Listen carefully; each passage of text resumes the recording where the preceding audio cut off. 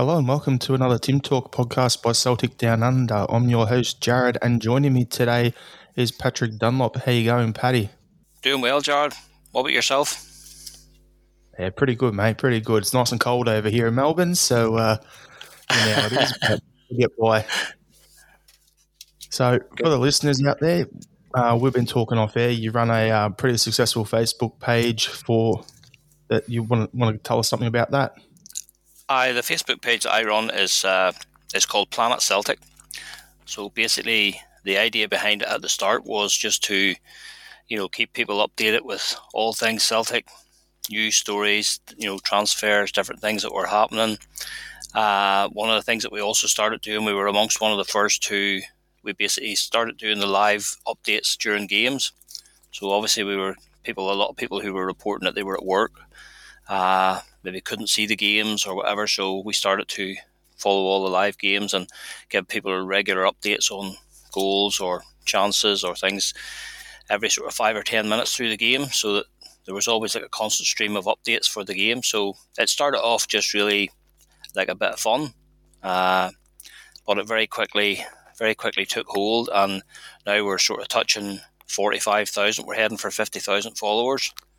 So it's just amazing, and we get people from all over the world, contacting us about, telling us about, this is a great source for keeping up with Celtic news and stuff. And we tend to stay away from the rubbish and the speculation and stuff like that. We just don't print or don't publish any of the rubbish, so we do try to keep it current, and we try to keep it accurate, so it's going well. It's been very, very successful. There's a 3-team of us, myself, and Kieran, and then Marie. So we all kind of chip in and do different things. Kieran's a bit of a social media whiz and a bit of a technological whiz. Marie would usually she would keep an eye. She would moderate the page and edit the page. So obviously, if there's things that people put on that need removed, Marie does that. And then I just look after mainly posting stuff. So it's been very successful, and it's been very good, so.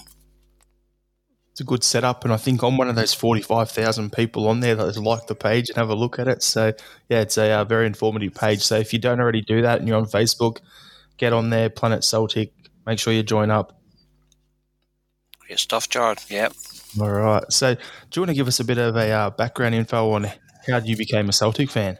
Certainly, Jared. Yeah. Well, as you can imagine, growing up here in Northern Ireland, being a Northern Ireland lad, with all the baggage and all the troubles that went on years ago, I was a child of the troubles like everybody else.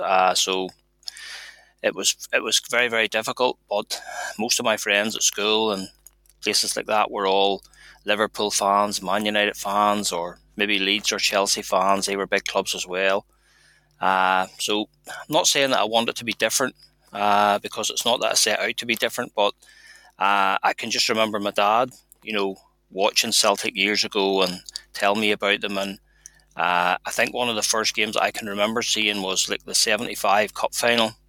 And that was one of the first games I can obviously remember as a child. And it just immediately struck me. What struck me was the jerseys, the green and white hoop jerseys, because as you can imagine at that time, most teams wore red or blue or yellow or white, but this was the first time I'd ever seen anything like that, so those green and white jerseys just absolutely captivated me, and I was just basically hooked from then. And as a young lad, 9-10 years of age, I just made it my mission in life to try to find out as much as I could about this Celtic thing. And as a child, I was always a reader, so being able to read about all the history and everything about that, everything about Celtic behind the scenes and how they came to be, and that just amazed me, so that's how I got into Celtic. And all of a sudden, all those other teams like Liverpool, Manchester United, Arsenal, Spurs, they just went out the window.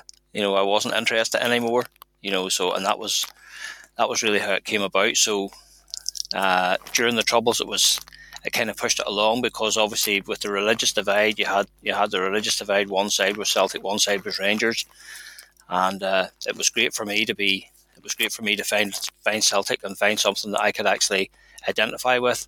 And once I started to find out about the history of the club and how they came into Origin and stuff like that, that just resonated with me, and I just went from there. And here we are, like 50 years later. So something you just mentioned was the Troubles, and it's something that, Yep. as soon as you said you're Northern Ireland, I was just wondering, like, how was that growing up with the divide, the Celtic, the Rangers side? Could you wear your club colours around, like, a lot of people like wearing their football tops, or was that had to be done only in certain areas? Just for a bit of, like me growing up over in Australia, got friends and stuff over there, but first-hand account from your point of view, what was that like? Well, when I was growing up, my early childhood was spent as obviously I was a Catholic, went to a Catholic school, but we lived in a very, very, what do you want to call it, loyalist Protestant area, and that was just the way things were at that time. Things that the Troubles maybe weren't as bad at that stage, but because I lived in that area, not that I cared, I just wore my colours like everybody else, and if somebody didn't like it, that was up to them. But it was very dangerous, I suppose, looking back now, but then it maybe wasn't like that when I was 9 or 10, maybe it wasn't just as bad as that, but I found that in the area that I was growing up in, most people got on okay, everybody got on with each other okay, but I did get a bit of abuse here and there for wearing the Celtic colours once I got my first shirt. But like I say, it didn't stop me. I just carried on, and I never had any serious problems. And I mean, to be honest, I still do it, Jared. I mean, I have no problems wearing my colours, whenever I need to or whenever I want to. There's obviously still parts of Northern Ireland where you just wouldn't do it. It's not safe. It doesn't make sense. It just brings a lot of hassle for you. There are areas, where you can't do that. But on the whole, as a child, I didn't. I suppose there was a level of ignorance there as well. I just didn't. I didn't understand it, I suppose, at that age, and I just thought, well, why should anybody treat Celtic any differently than Manchester United or Arsenal? That sort of religious side of things and the religious divide didn't hit me until I got a wee bit older, until I started to understand it a bit. So once I did a bit of research into Celtic, and then all of a sudden the Celtic Rangers thing comes into play, and as you get a bit older, you get a bit more clued in, and you get a bit more streetwise. But I have to be honest and say it never stopped me. Mum and Dad used to warn me before I went out about, don't be going here with that Celtic shirt on, or don't be going there with that Celtic shirt on. But I just ploughed on, and to be honest, most of my friends were the other side of the divide, and I never really had any issues. The naivety of children, I suppose. That's a nice way. Well, that's exactly what it was. If you can imagine, the Troubles were raging all around us. And I mean, I hate to downplay the Troubles, but because the Troubles were an everyday occurrence, and the things that were going on here, it became the norm. And people sometimes say, "Oh, how did you cope with that bad news?" or "How did you cope with this bad news?" But especially as children, and growing up as a teenager, that bad news that came every night or every evening or every morning, you just became sort of immune to it because it was happening every day.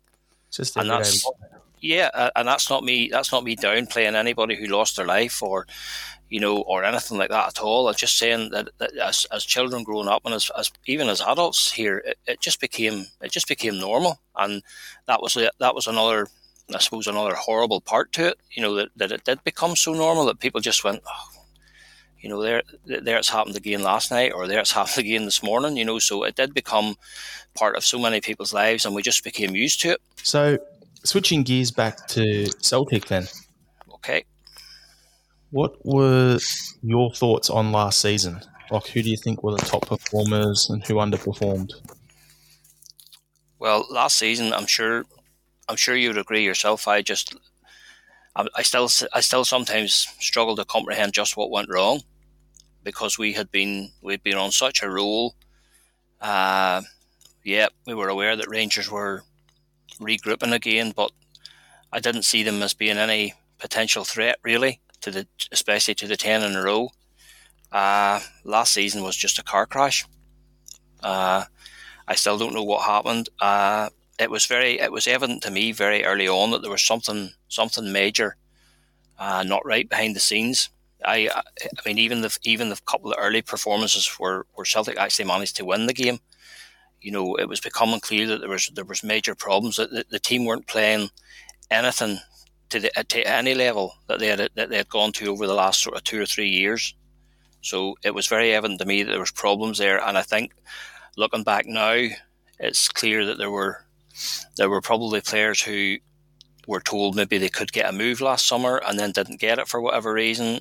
That's how it looks to me now. Obviously, we weren't aware of that at the time, but then if you move things forward to September, October time, to when we crashed out of the Champions League, and we had those 2 defeats to that team from Prague, and you had Neil Lennon coming out basically throwing the players under the bus after the game, saying there's players in that dressing room who don't want to be there. I think everybody realised at that stage that there's major problems here. And then obviously you factor in the pandemic as well. The pandemic seemed to hit Celtic, far worse than a lot of other teams. I mean, I've spoken to Liverpool fans, I've spoken to Manchester United fans, and they have both said the same, that they found that their teams this year sort of struggled, and they think it was because of the lack of supporters. And I tend to agree with that. We're not using it as an excuse, but the atmosphere in those, you would equate the atmosphere at Celtic Park with Anfield or Old Trafford, and I just think that some of those teams who rely on their supporters and rely on that big atmosphere, all of a sudden that big atmosphere was gone.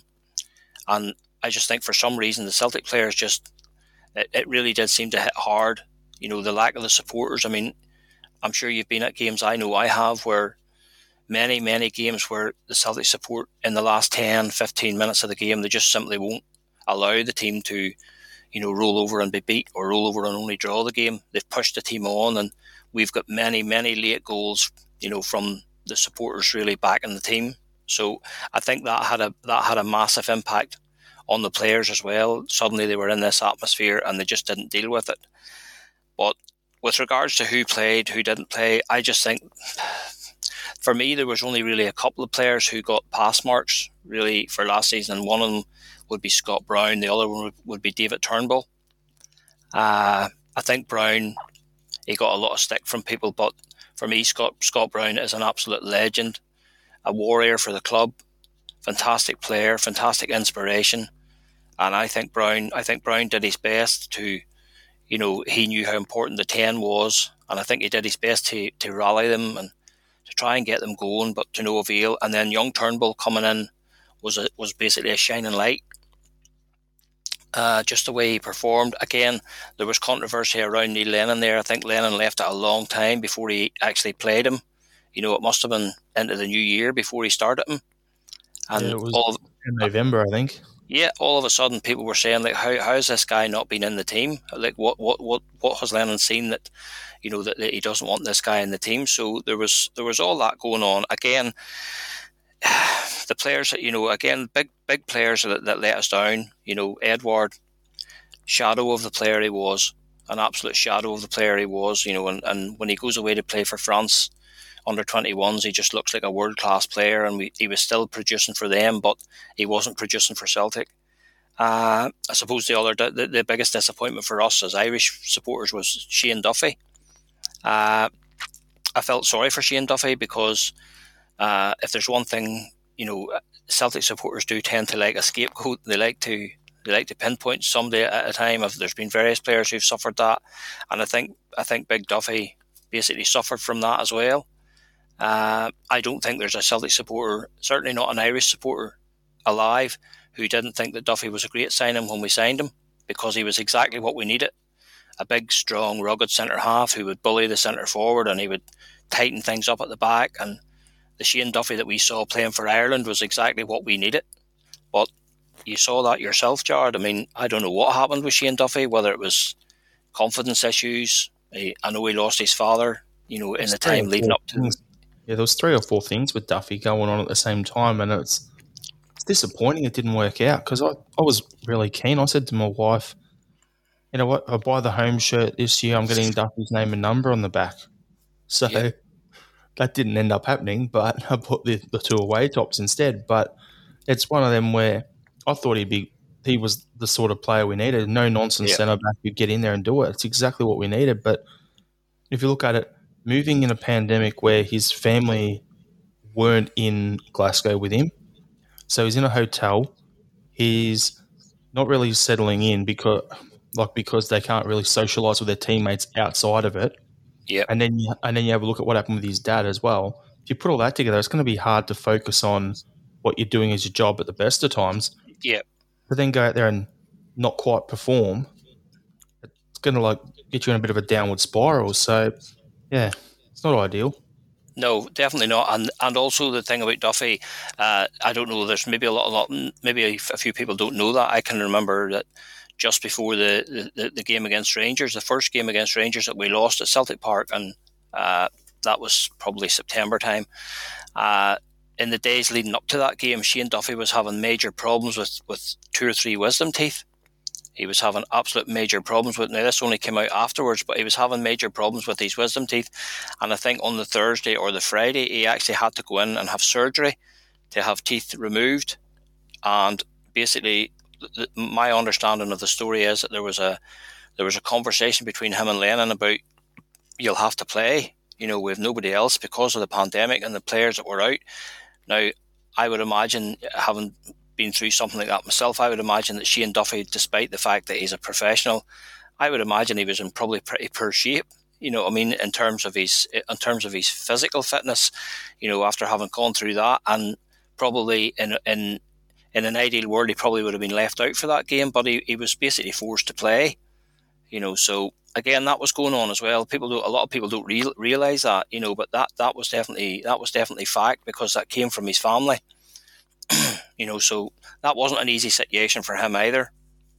You know, so again, he wasn't the only one. That's what I felt sorry for him. I did feel sorry for him because he wasn't the only one. He seemed to be the one that everybody pinned the blame on, but he was.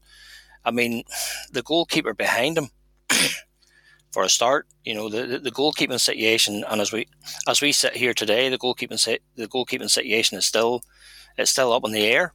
So. Not having a settle. I mean, Duffy was coming into new surroundings, new players. You know, there was 3 or 4 games there where there was 3 or 4 different goalkeepers.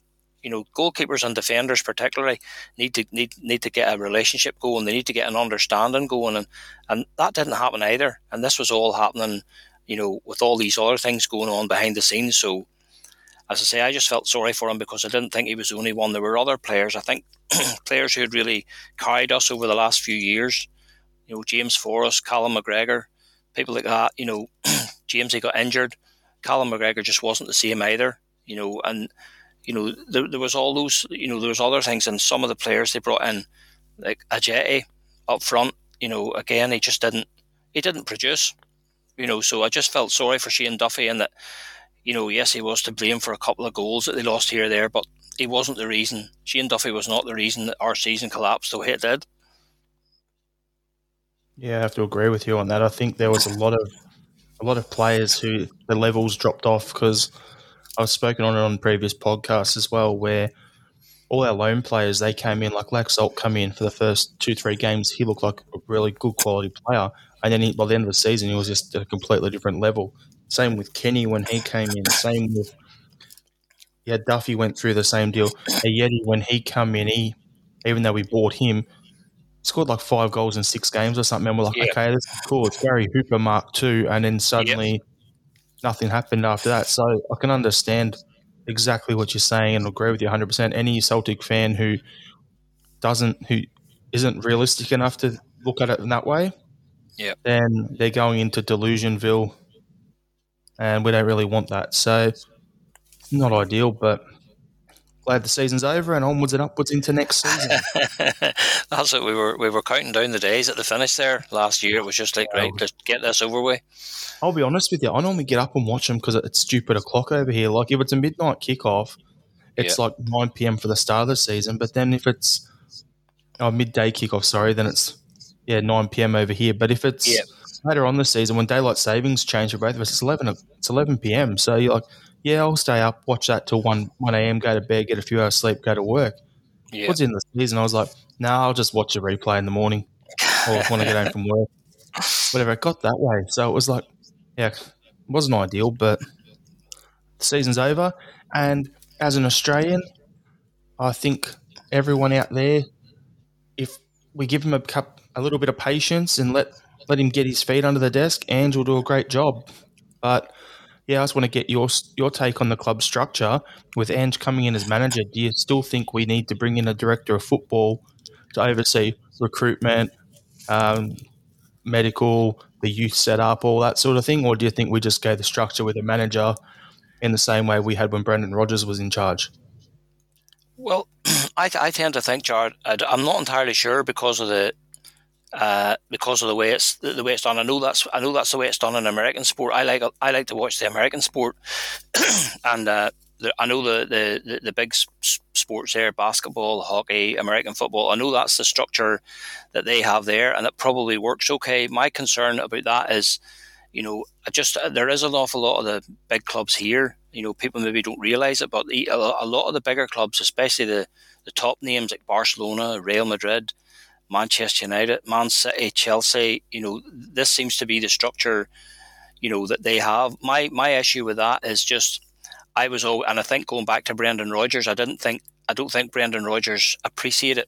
Well, I know for a fact he didn't appreciate the sort of interference behind the scenes on transfer dealings. And the reason I say that is I just think there's still managers out there who they're not going to put their neck on the line and their reputation on the line to basically work with players, and I have to accept results based on players that maybe they didn't even want to sign in the first place. So that's my take on that. But again, obviously, if it's the kind of a structure where the manager works very, very closely with the director of football in terms of identifying players and things like that, and I'm not averse to that idea whatsoever. Basically, if it's if a manager and a director of football say we need a striker, and the manager and the director of football draw up a list of 4, 5, 6 players who they would like to sign, if the manager would be happy enough with any of those players on that list, and then the director of football goes and gets those players, I have no problem with that. I have no issue with that at all. But I think there has to be that relationship between the director of football and the manager. That's my opinion on it, because I don't see how it will work. As I say, going back to Brendan Rodgers, I feel over the last few years, Peter Lawwell sort of basically saw himself as an unofficial director of football, and he got involved in deals. I know that Brendan Rodgers it's well documented already that there was a few deals. John McGinn was one. The guy at Leicester, Timothy Castagne, you see him playing. He's at the European Championships with Belgium at the minute. Those were deals that Brendan Rodgers had basically done, and were just all they needed to do was get those rubber stamped. All of a sudden, Celtic, the board, get involved, and you saw what happened with John McGinn. Didn't happen. Castagne didn't happen, and there were other deals as well. There's Seville as well. Seville. Yeah, and then there's other guys that Charlie Masonda. Brendan Rodgers knew nothing about Charlie Masonda. There was one or two others who came in, and Timothy Weah was another one. Apparently, Brendan Rodgers knew nothing about those. All of a sudden, these players were just right. They're here. You're the manager. You work with them. So I've spoken to people who were very close to Brendan Rodgers, and I know that that's what was happening behind the scenes, and the frustration for Brendan Rodgers was building, and that's my problem with the way he left was the way it was done. But I could 100% see where he was coming from. He was basically being backed into a corner when it came to transfer dealings. And as far as I'm aware, all Brendan Rodgers was trying to do was trying to improve the team, improve the squad, improve the club, move the thing forward. And the club probably just realised that this is going to cost us a lot of money. So as I say, my opinion on that is if they had looked after Brendan Rodgers, he would. There was a fair chance he would probably still be there, or he would still have been there for the 10. But it just got to the point where he just couldn't work with him anymore. There was, again, it's well documented that his relationship with Lawwell had practically broken down completely.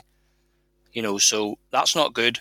So from this new structure, yeah, I can understand 100% that that's maybe what they want to do, because it's the way it is at so many big clubs. I mean, Pep Guardiola, I'm sure Pep doesn't go out and watch players and travel overseas. I'm sure that's all done by people behind the scenes. But again, I'm pretty certain that Pep Guardiola, with his reputation, I'm pretty certain he's not going to work with players that he didn't want to sign. I'm pretty sure he has an input in the type of player and the caliber of player that comes in there. So I would be happy enough for them to try something like that. But again, it needs to work. It needs to be working, and it needs to be a very clear understanding between the manager and the director of football of, right, here's the players we need. We need to go and get these players, But it's not just a matter of, I couldn't see managers being happy enough to say, right, we need a left back, just go and get me a left back, or we need a centre midfielder, just go and get me a centre midfielder. They might bring in somebody that the manager doesn't really fancy or doesn't rate, So I'm not entirely sure. There's rumours has come out this morning about Gordon Strachan. I don't know if you've seen those, Jared. I don't know if you've seen the rumours about Strachan. Yeah, I've seen them. I'm 50-50 on him, because for me, I've rated him as what he did for us in the past, and it seems like director of footballs, he could do a good job for us. But the question for me is, because his son's currently there, that's my reservation. Is him coming in, if he comes in as director of football, is he going to force his son to stay at the club? For me, I look at it and go, a guy I wanted all along, even before Ange become manager, is I wanted David Webb as director of football and David Wagner to come in as manager, because they worked together at Huddersfield. They'd worked together in the past. Webb had done work in Germany as well. So he's been a director of football at numerous clubs. He knows the ins and outs of it. Yeah. If we're not going to get him, or we want to do it with someone with a Celtic tint to him, he's been there. Yeah. I don't know how his health is, but I think Jackie McNamara would be ideal in that role, because he's been a manager. He's done some front office stuff down in England. He knows the club. He's a former club captain. He's the sort of guy. And then you hear him talking on YouTube channels and stuff like that. I'm like, to me, he would be ideal in that role. Yep. Because it's a bit more current with what the current marketplace is like and current football. Yep. And then that takes away that issue. But is he physically going to feel up to it with his recovering from a stroke and all that sort of stuff? I don't know. Yeah.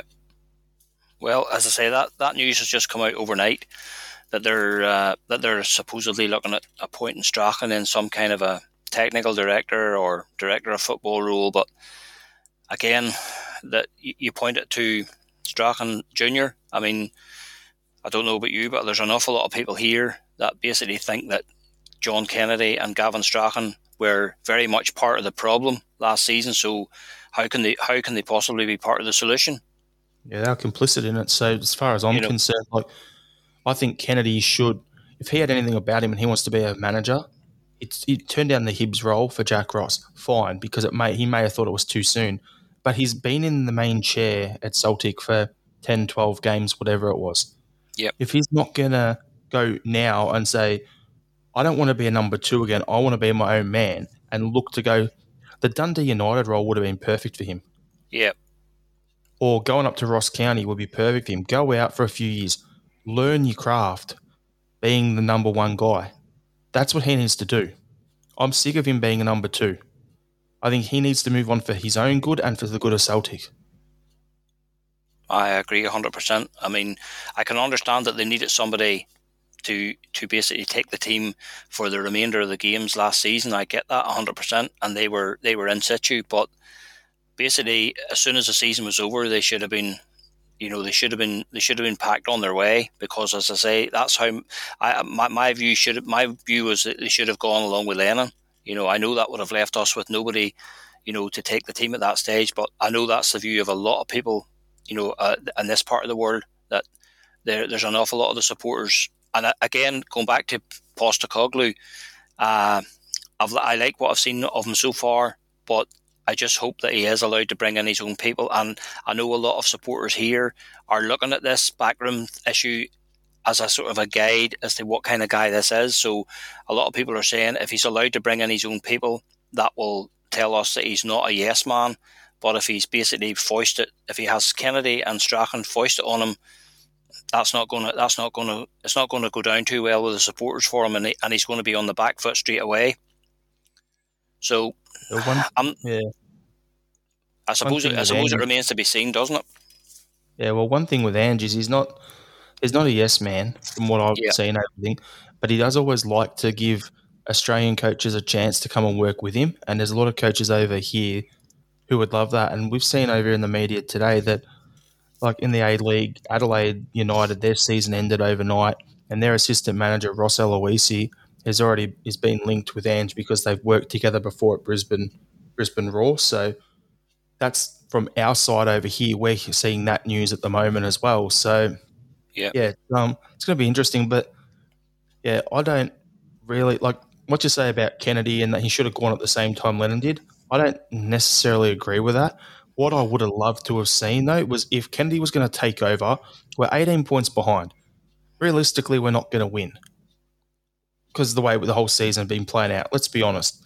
If he had come out and said, okay, I'm the gaffer now, and I'm going to play this type of football. We're going to be aggressive. We're going to be attacking, and I'm going to make changes. And if he put Karamoko in early days, because instead of playing Christie out wide right, if he put him there so he had a natural in that position, if he made changes and said, let's go for it, if he played Sorrow more instead of Bruni, if he, put more young kids in there and at least had a crack and said, like, what we've been doing all season hasn't been working, so we're going to do this, and because this is how I coach, fine. If we lost some games, I could have lived with that because at least there was a path and we could see that, so this is what Kennedy's about. This is what he wants to do. Yep. And maybe I'd assess that as that's what he's about as a manager.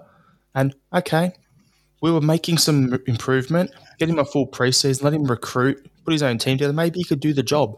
But because he didn't do that, he just jumped in there and did more of the same. Yep. I'm just like, nah, he's got to go. Well, that was the overriding emotion that was coming through loud and clear when obviously on the We Planet Celtic page on Facebook we put up the team news. Obviously on the day of the game, the team news comes out about an hour and a half before the game starts. So we will obviously publish the team so that people can take a look at the starting lineup. And that was the overriding message that was coming through loud and clear from our followers was, is Lennon still picking the team? Because this team just looks like Lennon's team. Kennedy has not taken the opportunity to even try something different. And as you say, given the fact that we were completely out of the thing anyway, we were so many points behind that it really didn't matter. So that he had a perfect opportunity there to basically say, right, I'm going to give this a try.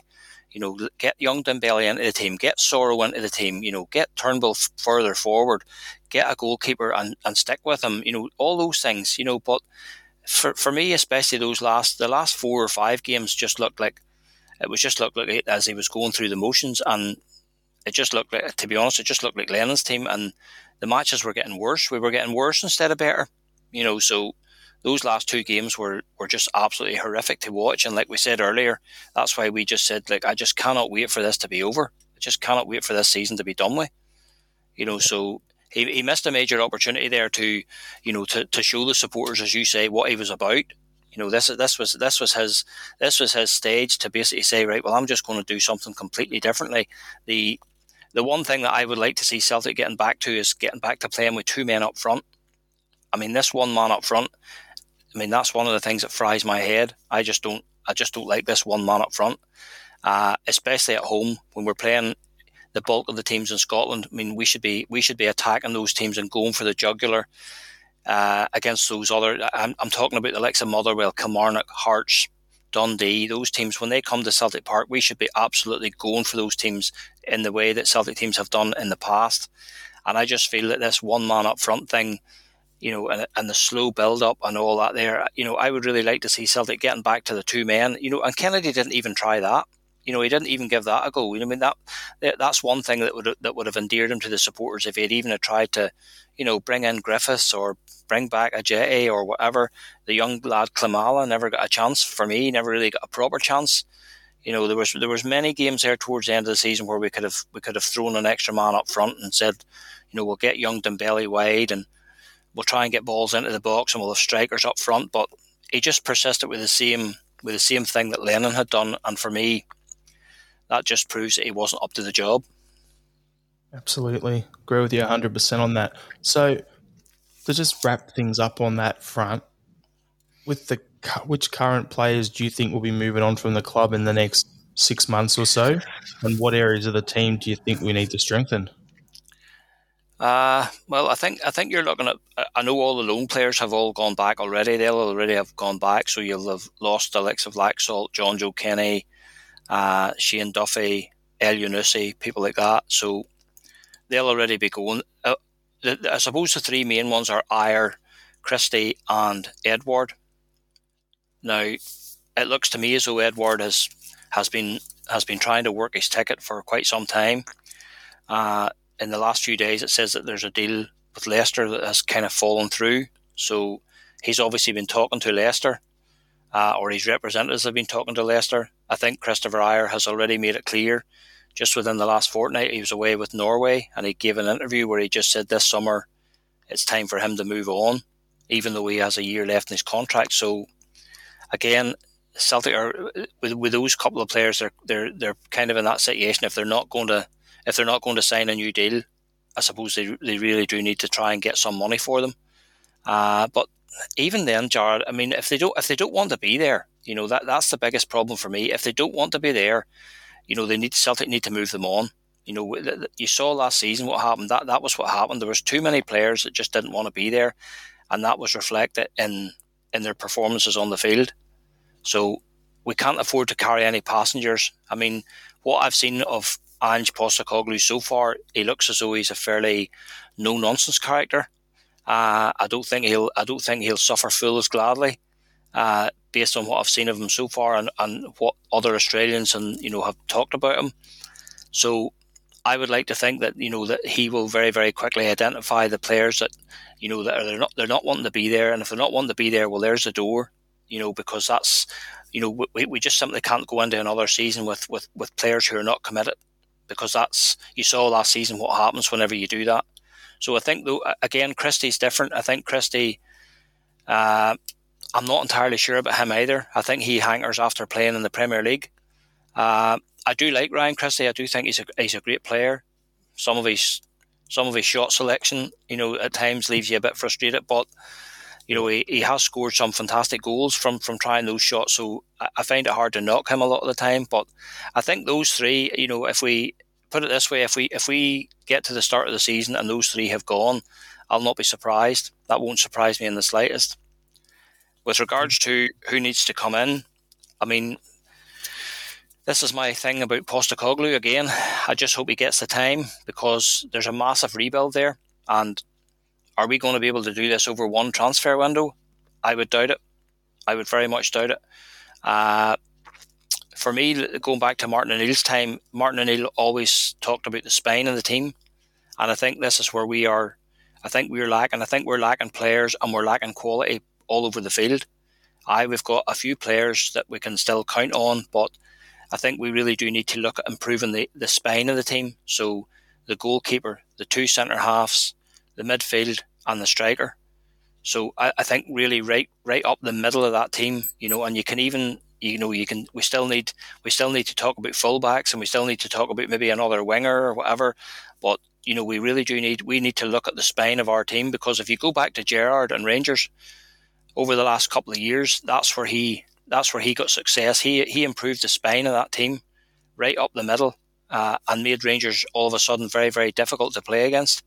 And that was evident in the games that they played in Europe and stuff like that. So I just think Celtic need to look at the overall, the bigger picture, and they need to look at the spine of the team from the goalkeeper out, right up to the forwards. And I mean, there's serious question marks over even some of the players that we still have on board. Like you have Griffiths, Ajeti. Like, are those guys going to produce? Are they going to be available?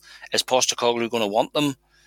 So there's a massive rebuild there, Jared, and I'm not entirely sure whether I would doubt very much if we can do this in one transfer window. This could take 2 or maybe 3 transfer windows for us to even get this right. So, but we are lacking. I mean, but go back to what you and me were saying earlier about young Dembele. I mean, even last year, whenever Forrest was out, James Forrest was out for practically the whole season. You know, that young lad never got a chance. They never even gave that wee lad a run in the team. You know, and like when you're 18 points behind or 20 points behind, that's the perfect opportunity to say, right, well, throw him in there and see what he can do. You know, so there's can happen. Well, there's 1 or 2 players there as well. I mean, this season coming up is a big season for someone like Mikey Johnson, for instance. Mikey Johnson's always young player, but I mean, he can't be classed as a young player all his life. Mikey Johnson has to step up. You know, and there is a player in there if he can produce and become more consistent. But you know, this is a massive season for him. If he's going to do it, he needs to do it this season because he's had competition with Elyounoussi up that left hand side, but Elyounossi's not there now. You know, so Mikey Johnson might be able to do something. We've also got the players coming back from loan. You've got the likes of Bio, you've got the likes of Shved, you know, who didn't really get an opportunity either. So, you know, maybe they can throw something in the mix this year. They might surprise a few people. I'll throw a few extra names in as well. You've got the 3 Irish boys that we got at the same time in Luke O'Connell, Leo Connor and Jonathan Afolabi. Like, if those guys are going to have a career at Celtic, it has to happen this year. Yeah. So that's what I say, you know, that if you think back to Christopher Ayer, you know, I mean, even going back, 4 or 5 years ago, if you had read in the paper that Celtic were deciding to let Ayer go, you probably would have thought, well, it didn't really work out for him. But then he went out on loan to Kilmarnock, and he came back the player that he turned into. You know, so that going out on loan made a hell of a difference to him. Ryan Christie doing the same at Aberdeen, just Christie came back a different player. You know, so I would just hope that maybe this summer, in terms of the rebuild, to give the rebuild a hand and to give Ange, you know, a decent base to work from.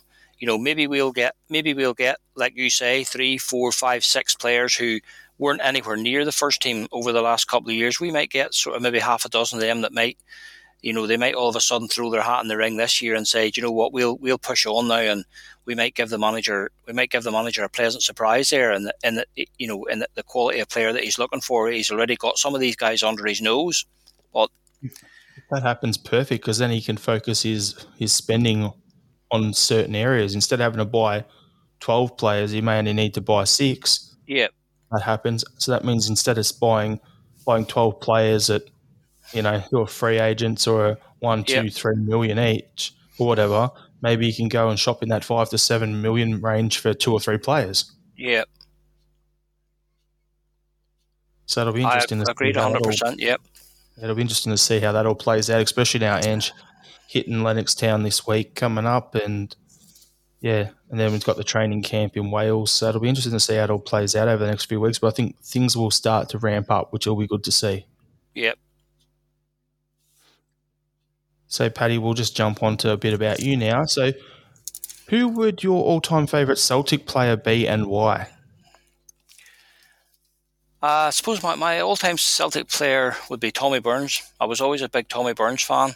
I just loved the guy, you know, as I said, from an early age. You know, I can remember the first couple of games that I went to. Tommy Burns was kind of just breaking into the team. And I always just remember just being mesmerised by him. You know, this red hair, and in his younger days, Tommy had quite a discipline problem in terms of his temper.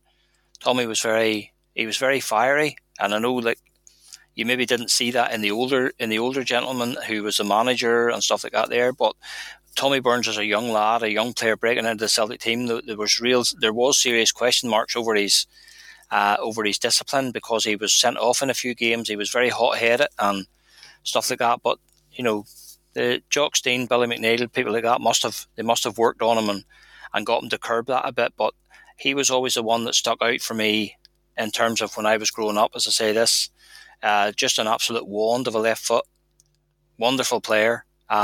And it was coming through loud and clear how much the club and the supporters meant to him. So I think Tommy would be my all-time favourite player. I was actually in Glasgow last summer and went to visit his grave. I went up to see his grave. So So it was nice to be able to go up there and pay my respects up there and get a wee photograph taken beside the grave and stuff. So I would say Tommy Burns would be my favourite. Obviously, you've got other guys like Henrik Larsson was different class, Lubo Moravcik and stuff like that. They were fantastic players, and I really enjoyed working with them. But if I had to pick one player to be my all-time favourite Celtic, it would be Tommy Burns. Yeah. And who would your all-time top 5 Celtic players that you've seen in your lifetime be then? You can have a couple of close. Okay, I'll go 7 if you need a few extras. Well, I suppose, I'll just, Danny McGrain is always one that comes out with everybody. I suppose Danny McGrain was amazing. I used to remember just the engine in the guy, up and down that right-hand side. And, I don't think I ever seen a player getting the better of Danny McGrain in a 1-to-1 tackle. Danny McGrain was amazing, as an amazing Celtic player. Paul McStay, again, I can remember Paul McStay breaking into the team as a young lad, 17, 18 years of age, and all of a sudden, people say if you're old enough, you're good enough, and that was definitely the mantra for Paul McStay. We got to maybe Paul McStay 17, 18 years of age, and you just couldn't have left him out of the team. He was that good. Paul McStay was an amazing player. Lubo Moravcik, another one.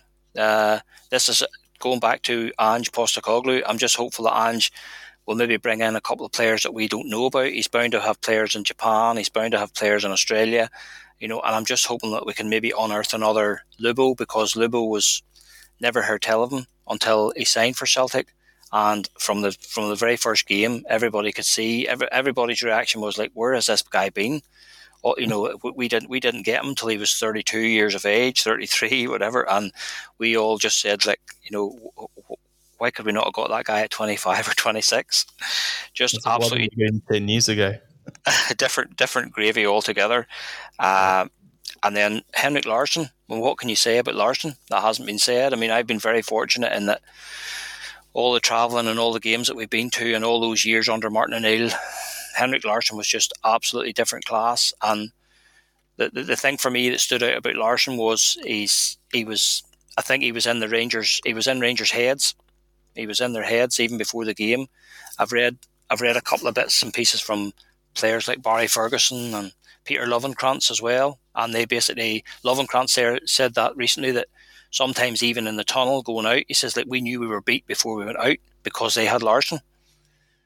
So Larsson was just, again, an absolute giant in terms of the goals he scored.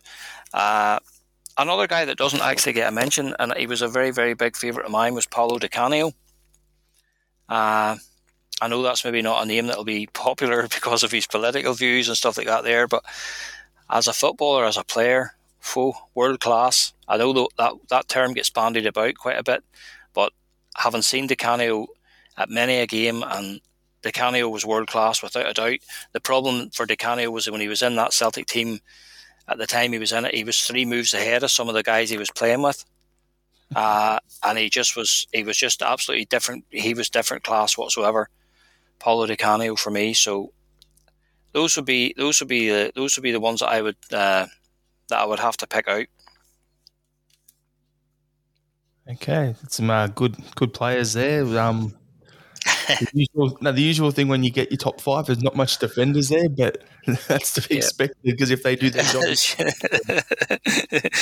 Well, they've got Danny McGrain in. They've got Danny McGrain in there. He was top class, but as you say, the rest of them, the guys that put the ball in the net, they tend to get the plaudits, don't they?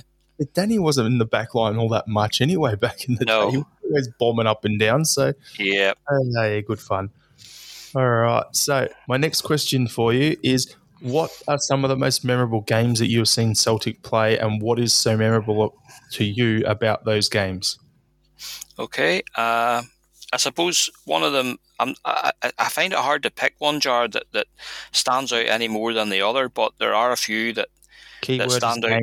So you got a couple. Stand out equally. For me, one of the most emotional games that I have ever been at was the Centenary Cup final, and also even the semi-final that year. 1988, Dundee United at Hampden, a goal down, 10 minutes to go. Those 2 goals from McAvenny.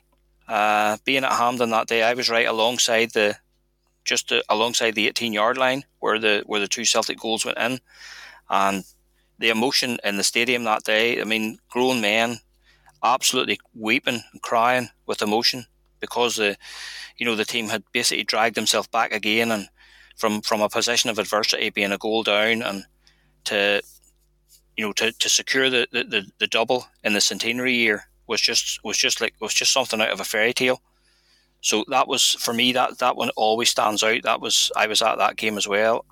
Again, you've had other big games. Celtic against Manchester United in the Champions League. Nakamura's free kick. I can remember we were just right behind that. We were right behind the goal there. I was with my friend Morris, and I can remember actually saying to Morris whenever I just saw the ball coming over the top of the wall, and I can remember actually saying to Morris, "That's in." Because I could just see his pace and the swerve on the ball, and again the emotion in the stadium that night when if you remember that night, Boric actually saved a penalty in the last minute of the game. He actually stopped the penalty from Louis Saha. Yep. The noise at Celtic Park that night was just absolutely I've never heard it. The whole place was shaking under your feet. So that was another memorable one. One that people maybe don't talk about is the night we played Juventus in the Champions League. We beat Juventus 4-3. Chris Sutton scored an absolute unbelievable goal that night. That was a fantastic game as well. Again, that was a wonderful run. Martin O'Neill's team, Sutton, Larsson, Hartson, Moravcik, Big Balde, Mjällby, that team at that particular time. But that game stands out as well. And then the other ones that are sort of foremost in my mind would be the games that won us the trebles in the last few years. The first treble winning game against Aberdeen at Hampden when Tom Rogic scored in the last kick of the ball. Again, I just never seen anything like the emotion, the absolute outpouring of emotion from the supporters. As I say, I was crying myself. Grown men absolutely in tears at what they had witnessed. Brendan Rodgers had come in, he had turned the thing round completely, and that was the first treble that we had seen since Martin O'Neill's day.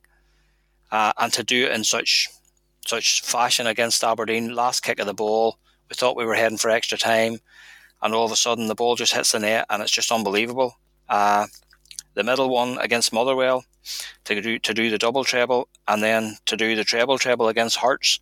Again, that day against Hearts, I was with my son that day. We were right behind the goal that Edouard was coming towards, and to just see Eddie lifting that ball over the keeper, and that was my view of it. If you ever get a chance to see that on the TV, you'll see the camera from behind the goals, and you can see Edouard running in, and everybody behind the goals had the opportunity to stand up because we could see him running in on goal, and to just see Edouard lifting that ball over the keeper and realise that we've done it again, 3 trebles in a row, was just absolutely. It's just as if time stands still, and the celebrations and the emotion from the supporters and the realisation of it always takes you a second or two to just realise what you've done, and what you've witnessed here. So again, this one, the last one there, the quadruple treble, it was okay. It was good to see it, but again, we weren't able to be at the game.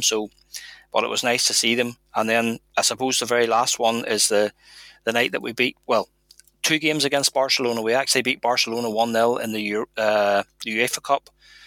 Alan Thompson scored the only goal. We beat them 1-0. One of the coldest nights that I've ever been at a football match, that one. And then the night that we beat Barcelona in the Champions League, where Tony Watt scored the goal.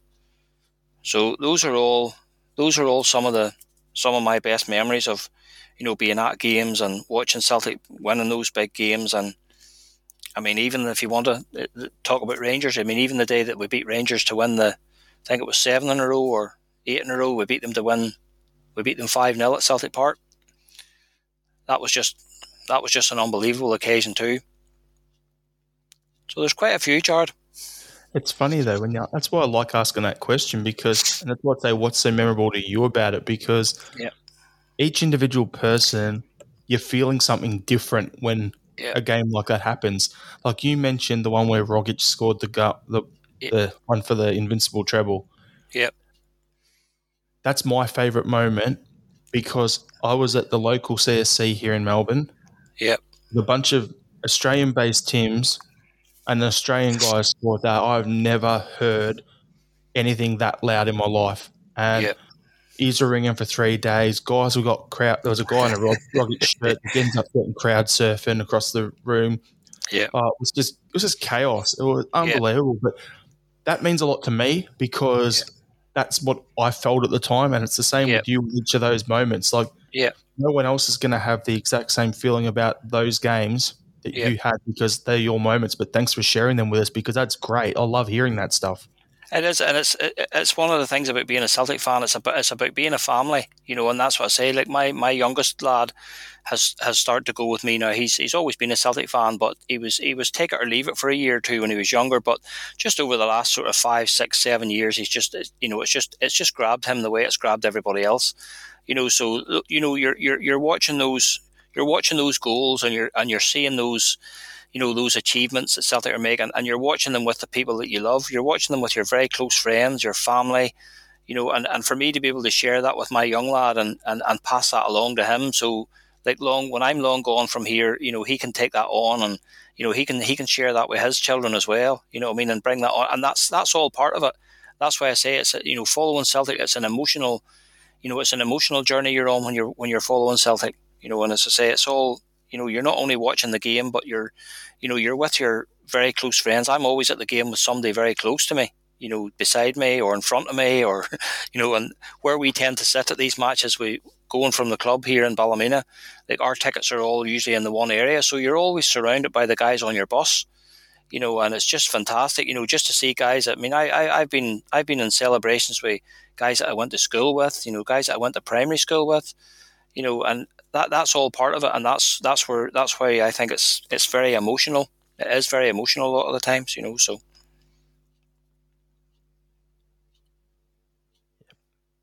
All right, and last question I've got for you will be, if you could have Celtics have signed any player other than Messi and Ronaldo in your lifetime, who would it be and why?